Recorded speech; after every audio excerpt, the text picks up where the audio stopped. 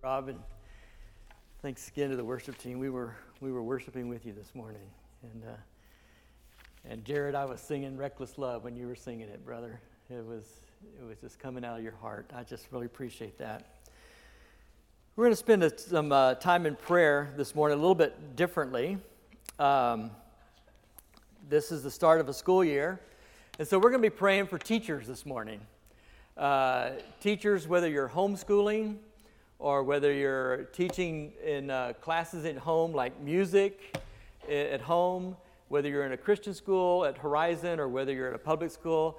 If you're a teacher this morning, I'm not going to ask you to come up, but I would like to ask you to stand if that's okay. If you're a teacher this year, I'm going to ask you to stand up. If there's great. Yeah, it's good. We're going to pray for you guys, and you see them now, you see where they are, and those are around you. If you want to extend your hand in a symbolic way of laying hands on them, that would be great. And yeah, you can keep standing. We're just going to pray for you and pray a blessing on you guys. So let's pray together. Father, we are so grateful for these teachers. And Father, I ask that you give us a love for learning. Also, just because the world is yours and all things in the world speak of you. The things of this world speak of your mind, your designs, your artistry, your power, your unfolding purpose. And Father, this morning we recognize that all knowledge is your knowledge. All wisdom is your wisdom. And so, Father, as we are starting to fall a new school year, we ask your special grace for these teachers. We ask this blessing on these teachers. Teachers, may the light of your soul bless your work with love and warmth of heart. May you see in the lives of your students the beauty of your own soul. May your sacredness of your work bring light and renewal to your students. May your work never exhaust you. Instead, may it refresh you and bring fresh water to satisfy a thirst that you have to impart learning. Father, may your work, we ask that their work inspire them and excite them. And teachers, may you never become lost to the blandness of your routine. May the children and students never become a burden to you. And may the hope in your hearts be there to offer hope and promises to your students. May the Holy Spirit bless you and shelter you and keep your soul calm and consoled and renewed. May your classrooms be filled with the graciousness and love of the Savior. Father, we ask that you supply every need this year, and we praise you already for this provision. Father, we pray for those who are in authority, and you ask that you give them a special wisdom and kindness as they deal with faculty and they deal with the disciplinary actions, so that the students may flourish and recognize the grace and love that come ultimately from you. So, Father, we sum up our prayer this morning to empower them to do your work, their kingdom work, with whatever student that walks through their doors. In the name of Jesus, amen. You may be seated.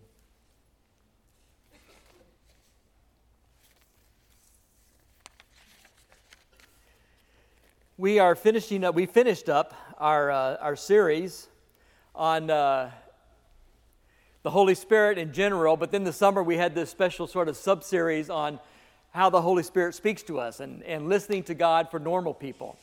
And we finished that up last week, and we're starting something new for the fall this Sunday. We just want to introduce it this Sunday because we stress this in the summer, and a lot of stress is on our personal relationship with Jesus Christ. And our personal relationship to hear the Holy Spirit. And that is really, it's great. The Bible teaches that. But when we kind of put those things together with the American exaggerated sense of individualism, it kind of can twist the gospel if we're not careful. It can take on a whole new meaning with this individualism that it's all about me, that my salvation, my spiritual growth, my emotional well-being, my spiritual walk, my walk with Christ. And we can kind of tend to be a little bit navel-gazing on that. We talk about our personal relationship. I mean, accepting Jesus as your personal Lord and Savior kind of just sort of rolls off our tongues these days. But if we're not careful, it can also become sort of this idea that Jesus is my personal valet or my personal butler. And we need to balance that out. And so what I thought we would do this for the fall is balance it out with the church, with where we are as a church. Many of you have seen, and I've done this over and over again, mentioned my favorite definition of Christian spiritual formation. And I mentioned that Christian spiritual formation because everyone in the world is formed spiritually somehow. By their homes, their family, their education, their friends, they are formed spiritually. Their spirit is formed somehow. But Christian spiritual formation, this is my favorite definition. It is the process of being conformed to the image of Christ for the sake of others. Every word in that definition by Robert Mulholland is important. It is a process. It is a lifelong process. It didn't just fall on our heads one day and we become instantly sanctified. It is this process that goes through the entire life, and the process is being conformed to the image of Christ so that we are like Jesus. And it's not just for me and my personal walk and how I can feel hope, and all that is great and all that is wonderful and part of it, but it is for the sake of others. It is outward looking. It is community looking. It is other people looking. It's not just so that we can feel good about ourselves. When Katie, my daughter, was a little girl, we're going to talk about today the reconciliation of a people and not just the reconciliation of a person. I mean, we talked about reconciliation and about the personal relationship all summer long, but now we're going to talk about reconciliation of a people, of a group of people. So we're getting back to my daughter. One of her favorite books that she loves as a child, and it was actually my favorite book to read to her as a child, and it still is my favorite book, my favorite children's book, is Chester's Way. And it's about this little mouse, and this little mouse named Chester, and he has his own way of doing things. He likes croquet, he likes peanut butter, and he likes making his bed. He always cuts his sandwiches diagonally. He always double knots his shoes before he leaves the house.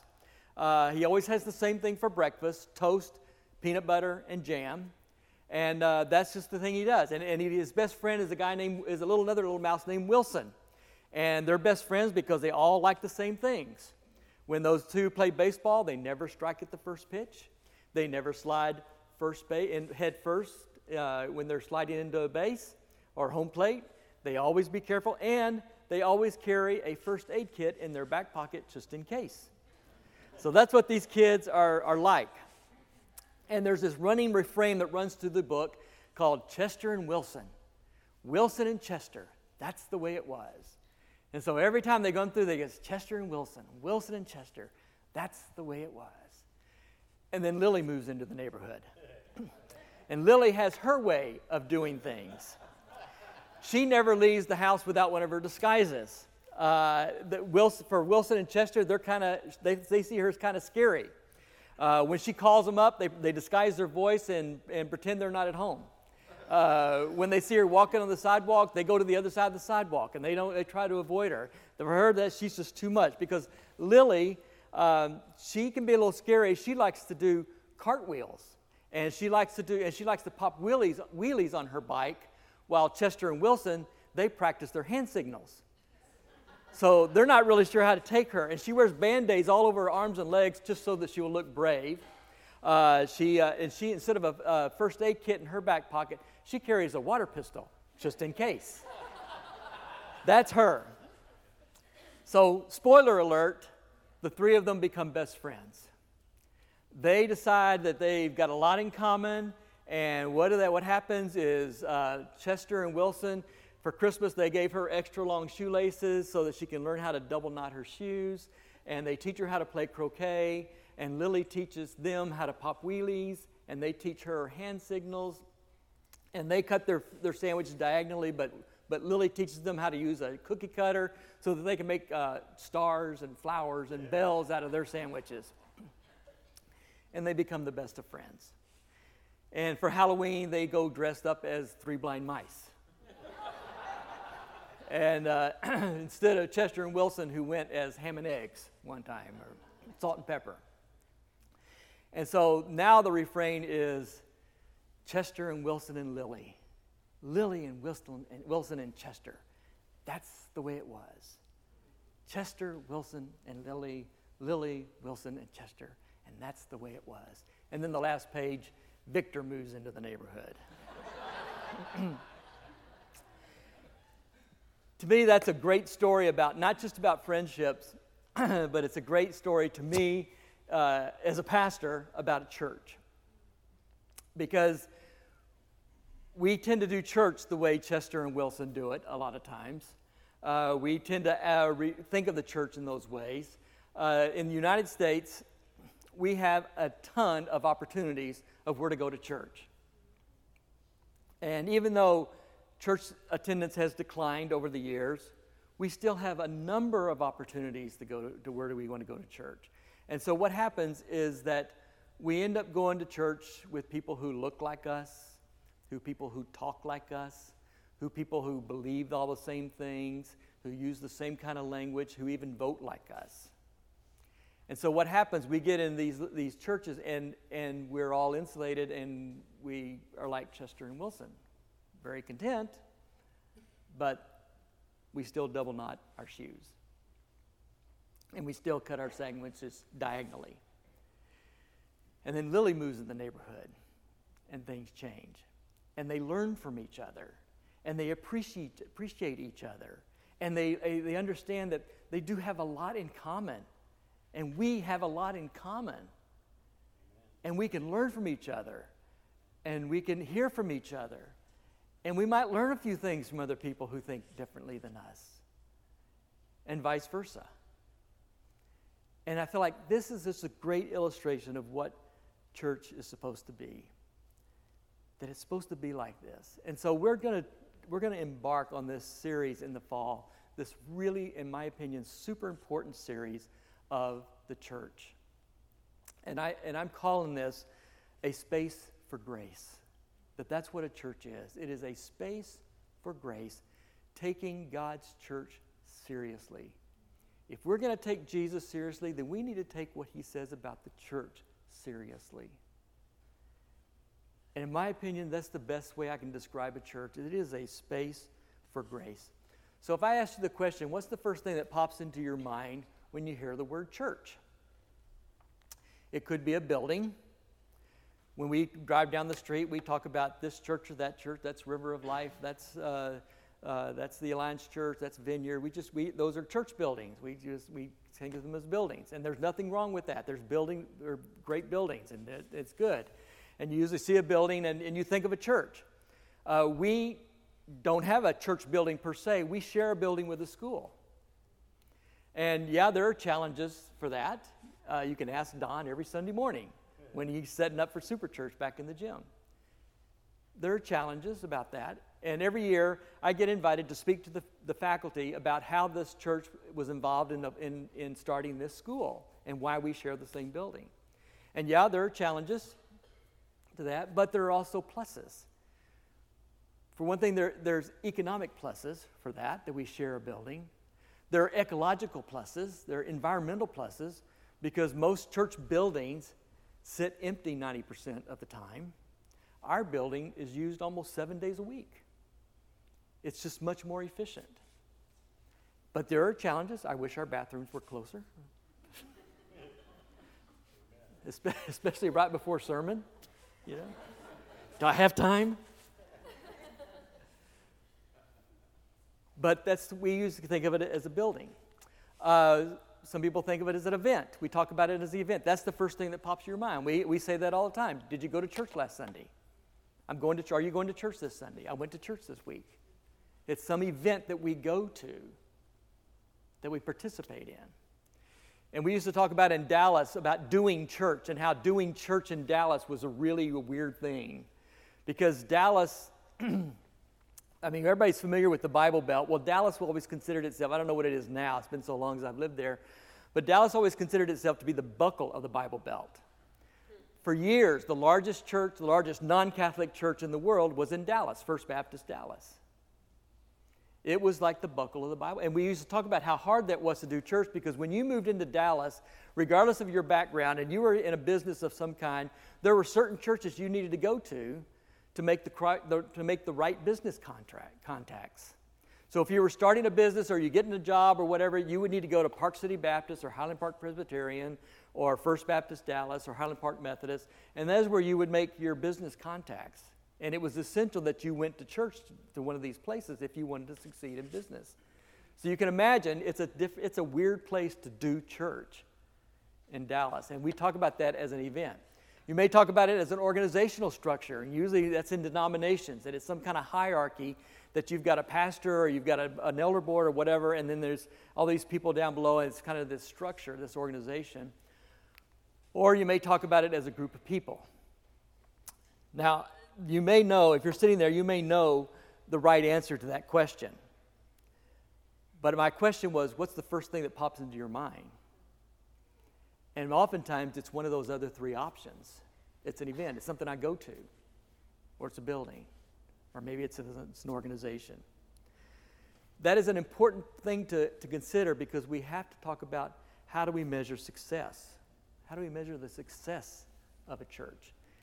And that's one of the things I'm just going to launch the topic today. Okay, we're not going to spend a lot of time here. We're just going to launch it and get into the details next week. But how do we measure success? We in America, we're really good at business. Really good at business. And so what has happened is that this corporate mindset, this corporation philosophy, sometimes spills over into the church. And we treat it like a corporation. We treat it like it's a business. But a corporation is there to make money for their shareholders. That's not our purpose.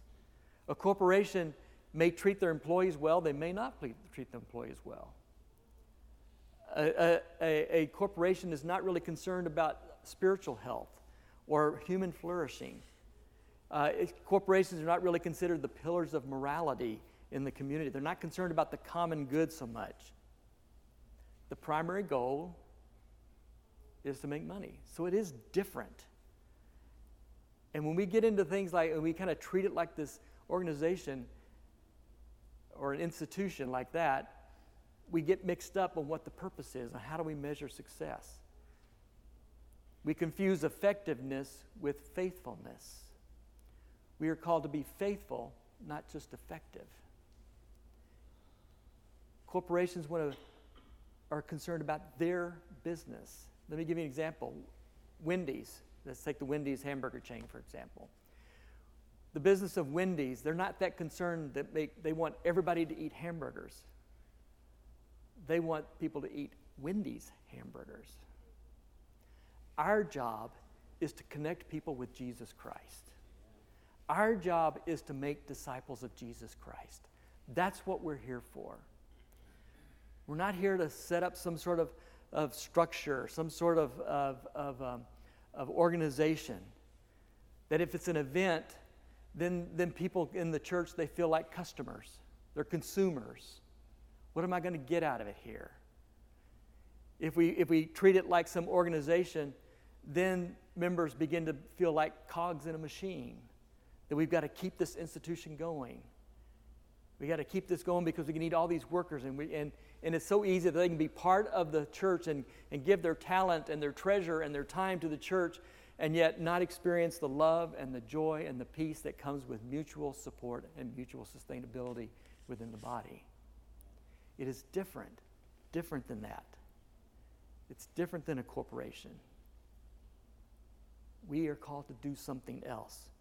We are called to connect people with Jesus. Richard Halverson said this several years ago. It's a must-use quote, but it fits our theme for this morning. He's the former chaplain for the United States Senate. He says this: in the beginning, the church was a fellowship of men and women centered on the living Christ. Then the church moved to Greece, where it became a philosophy. Then it moved to Rome, where it became an institution. Next, it moved to Europe to become a culture. And finally, it moved to America, where it became an enterprise.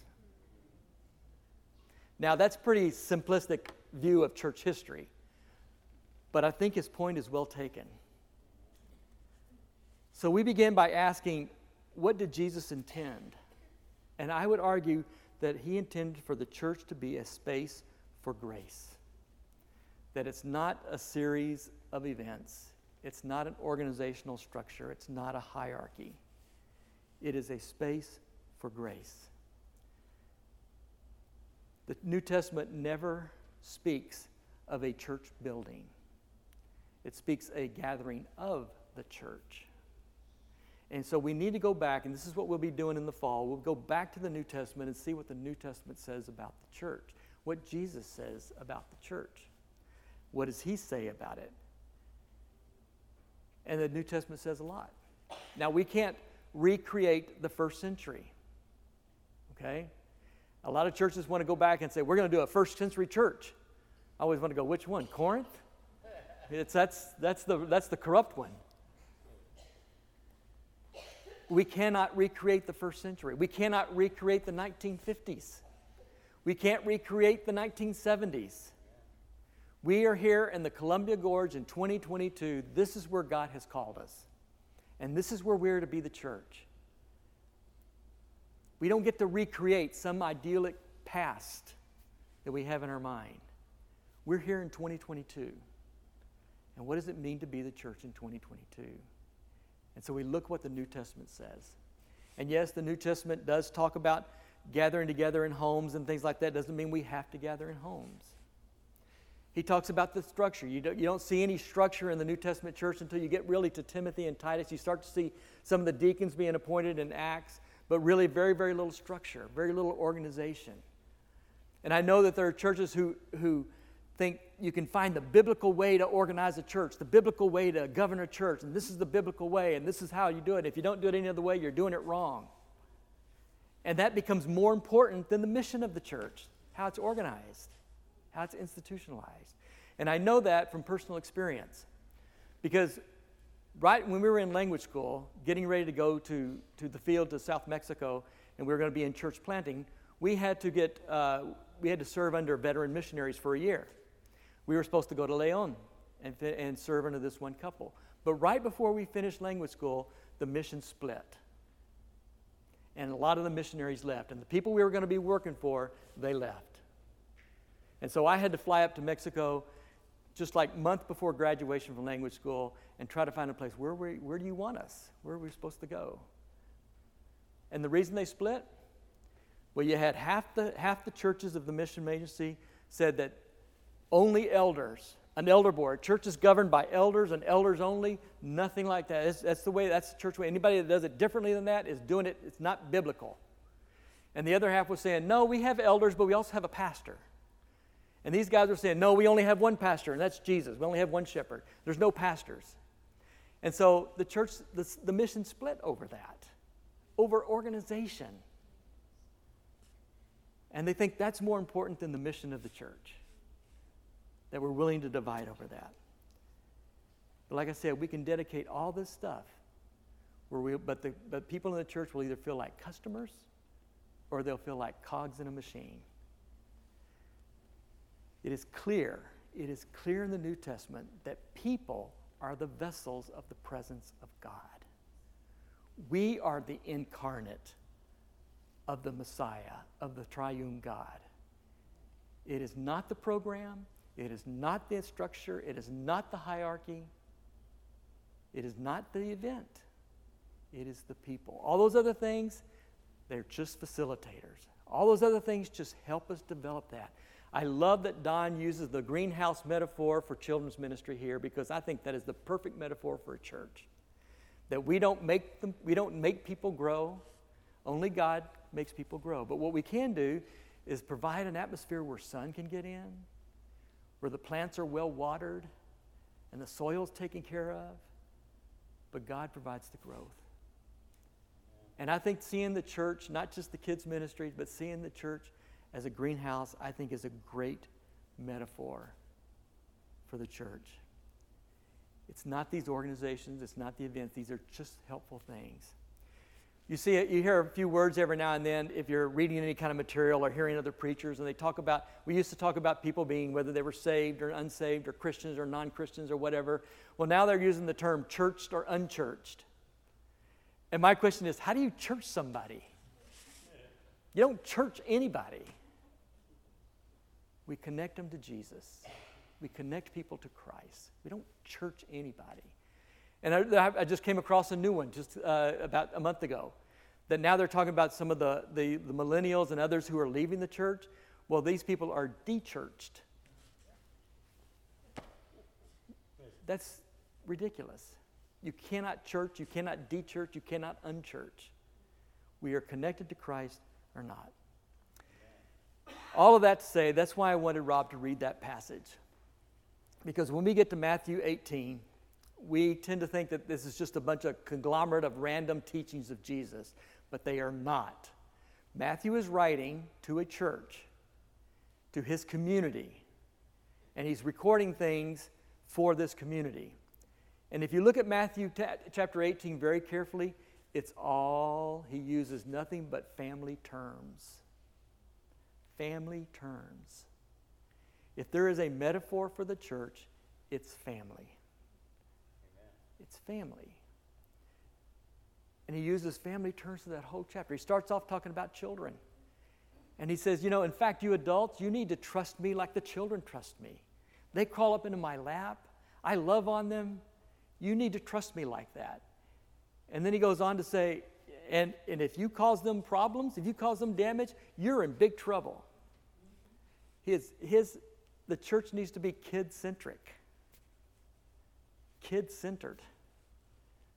And he says that's where it all starts, with family. And he says, these children, they're not my biological children, but they're my children.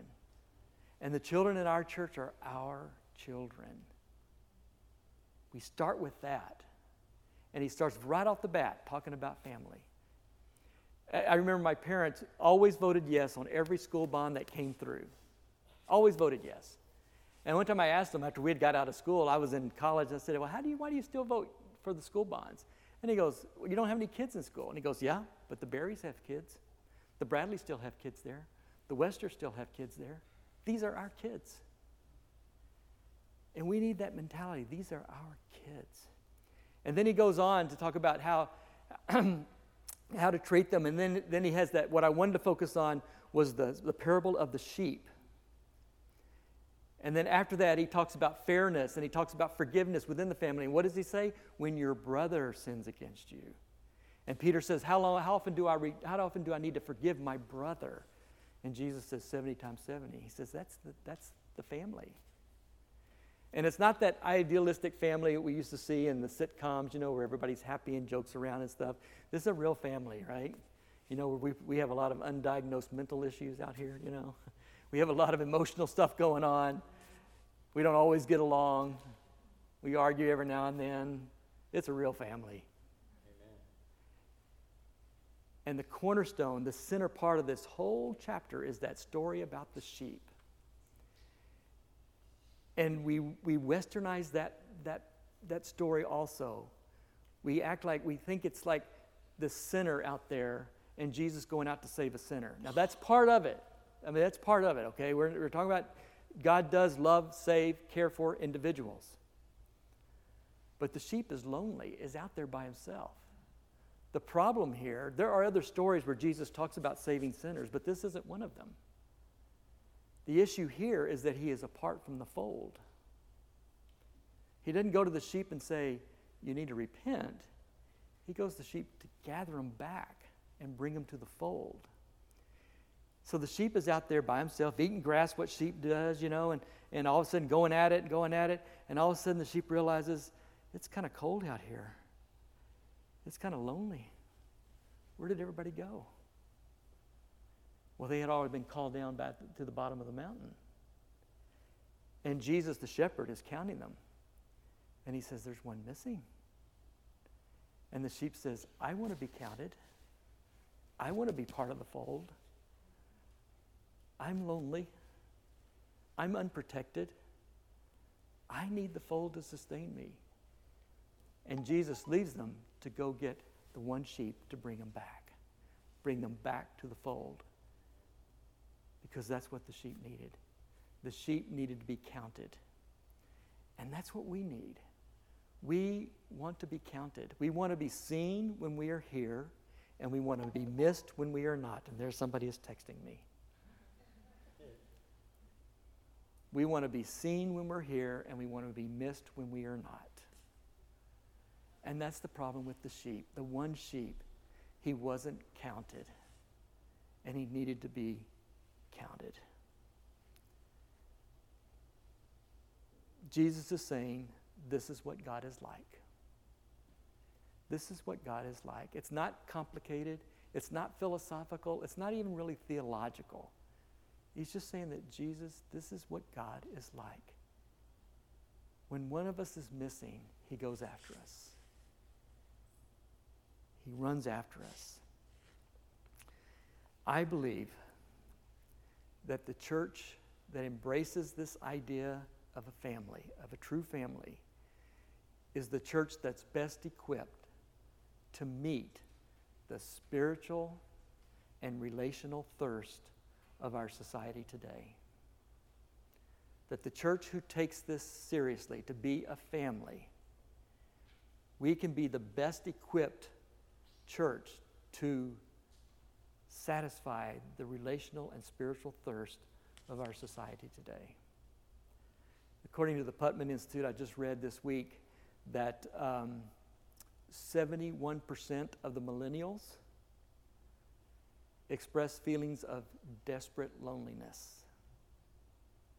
And of the Gen Zs, the generation after them, 79% express feelings of desperate loneliness. And these are the generations who have unlimited access to entertainment.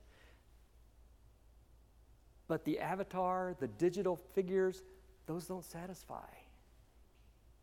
We can meet the needs, the spiritual and relational needs of these generations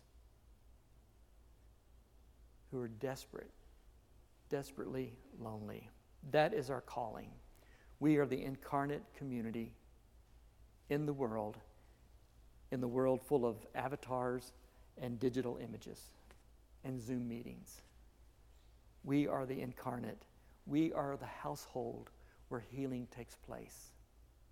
We can be the family, the surrogate family for lonely people. We can be the surrogate mothers and fathers who need to minister to the younger mothers and fathers and express wisdom and share wisdom and share love and share support and sustainability and all those things. We can be that and eventually point them to the love of Jesus. That is our calling. I'm going to close with a quote from Howard Thurman, who I absolutely love. He's a civil rights leader back in the 50s and an amazing theologian. And he writes this in one of his books. He writes a book called Jesus for the Disinherited. He says, "Insulation is something that is spiritual. There is something inside of me that wants to pull up the drawbridge. Sometimes I do it because I'm afraid. Sometimes I do it because I'm clumsy and awkward. And I don't know how to establish a relationship or relationships with my fellows that can float my spirit to them and bring their spirit to me. But now Jesus says that God is like the shepherd, seeking always to find those who are out of the community with their fellows. And when they have found it, when they have found their community with their fellows, then all the world seems to fit back into place. And life takes on new meaning. The cry of anguish of the sheep was the voice of identification that the shepherd heard. That is how God is, if we let him." We are going to take communion this morning. That's about as good a symbol as any of the church, of what we're doing. I get on other churches' websites every now and then and look to see what's going on and look for ideas and things like that. And how many churches have the pastor and his wife, right there on the front there, and it's like, these are the stars of the show. Well, guess what? I'm not the star of the show. This is the star of the show. Communion is the star of the show. This is why we do this. It is in the very presence of God. It is a symbol, but it's not just a symbol. And I'd mentioned that before. It is a symbol, but it's not just a symbol. In the same way that the American flag is not just a piece of material. It means something. It represents something. Food can be uniting. We eat at weddings, we eat at birthday parties, we eat at anniversaries, we eat together. It can be uniting, but it can also be dividing. And anybody who grew up with a junior high experience or high school experience like me, we knew very well, real quickly, how the division, how the hierarchy works in high school about where the people ate, which table was which. And I always felt sorry for those people who were on the unpopular tables when I was, no. That would have been me. And we joked about this before, how the two guys I used to eat with all through junior high for 3 years, always looking out over there where all the popular kids ate lunch. It can be dividing. This strange Jewish diet that kept them separate for God's holy purpose separated them. But then Jesus comes along and says, this is the fulfillment. And now we're fulfilling what God promised to Abraham, that we would be a blessing to all nations. And he breaks it down. And so the table is a unifying symbol. It cuts across every generation. It cuts across every ethnicity. It cuts across every economic class when we come together to share the table. And yes, they're small elements, but they are symbolic. They are symbolic of a reality. They are symbolic of a people who live within the realm of the kingdom of God. They are symbolic of a people who work within the realm of the kingdom of God. They are symbolic of the people who bring the kingdom of God to others and connect them with Jesus Christ. That's what this is symbol of. So we're going to be partaking this meal. We are acting out a reality that abolishes the hierarchy, that levels all the social status, and it declares our true identity as the people of God. So we're going to do it this morning. It is a bodily act, it is a social act, and it is also a spiritual act. So what we're going to do this morning is I'm going to lead us in a time of prayer, of preparation. And then I'm going to ask the worship team to come up, and then Jerry and Bob and Aaron are going to help me. And we're going to do it by intinction. We do this normally at Shepherd of the Valley, but we haven't done it in a while. And intinction means you come up as the Spirit leads you, and you take a piece of bread, and you dip it in the chalice, in the cup of grape juice, and take it there here at the front. You can watch the worship team because they're experienced at this. Just so you know, we try to take everything in consideration. There are gluten-free bread if you want that. And we're also putting these out as well, these little kits. Those who have health concerns and want to be more careful, please take one of these. Feel free to take one of these back to your seat, and you can take communion with that. It's a little bit safer. So we are doing this a little bit differently today than we've done it in the last few months. So we're going to ask that you do that. So I'm going to come down, lead us in some prayer, and then we will take communion. You guys will come on up.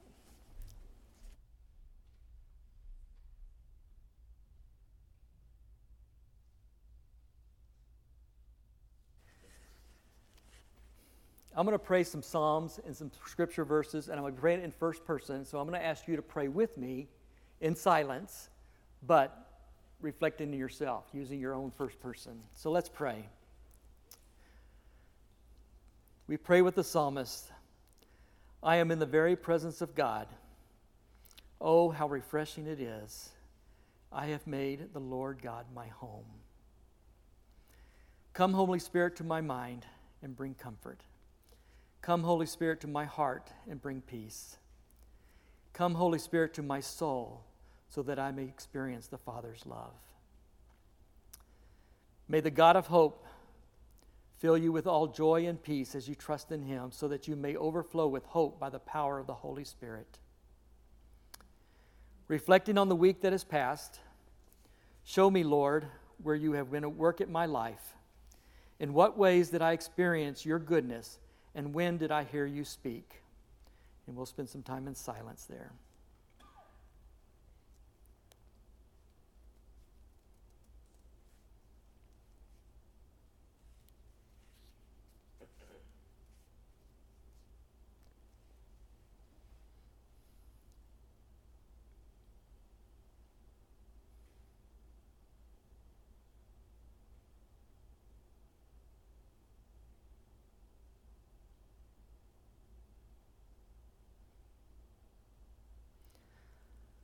Paul says in Romans, "For everyone has sinned, and we all fall short of God's glorious standard. Yet God in his grace freely makes us right in his sight." Father God, would you remind me now of the ways in which I have sinned this week, in thought and word and in deed. And I take a moment to confess my sins before you now.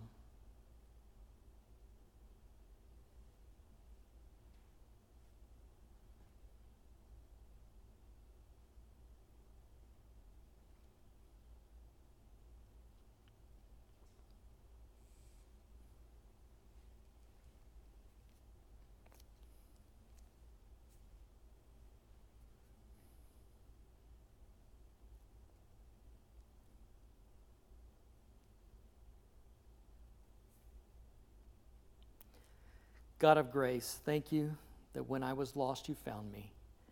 And when I was ashamed, you forgave me. Nailing the accusations against me to the cross, I receive your forgiveness now. And based on the authority of God's word, I declare that our sins are forgiven.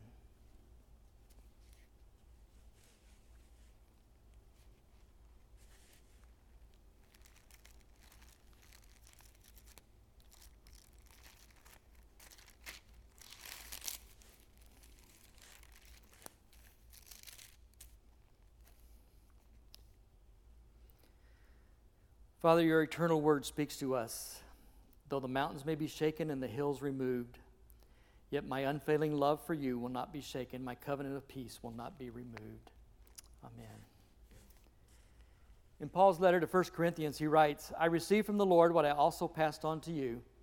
The Lord Jesus, on the night that he was betrayed, took bread, and when he had given thanks, he broke it and said, 'This is my body, which is for you.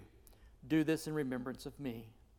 And in the same way, after supper, he took the cup, saying, 'This is the cup of the new covenant in the blood. Do this whenever you drink it in remembrance of me.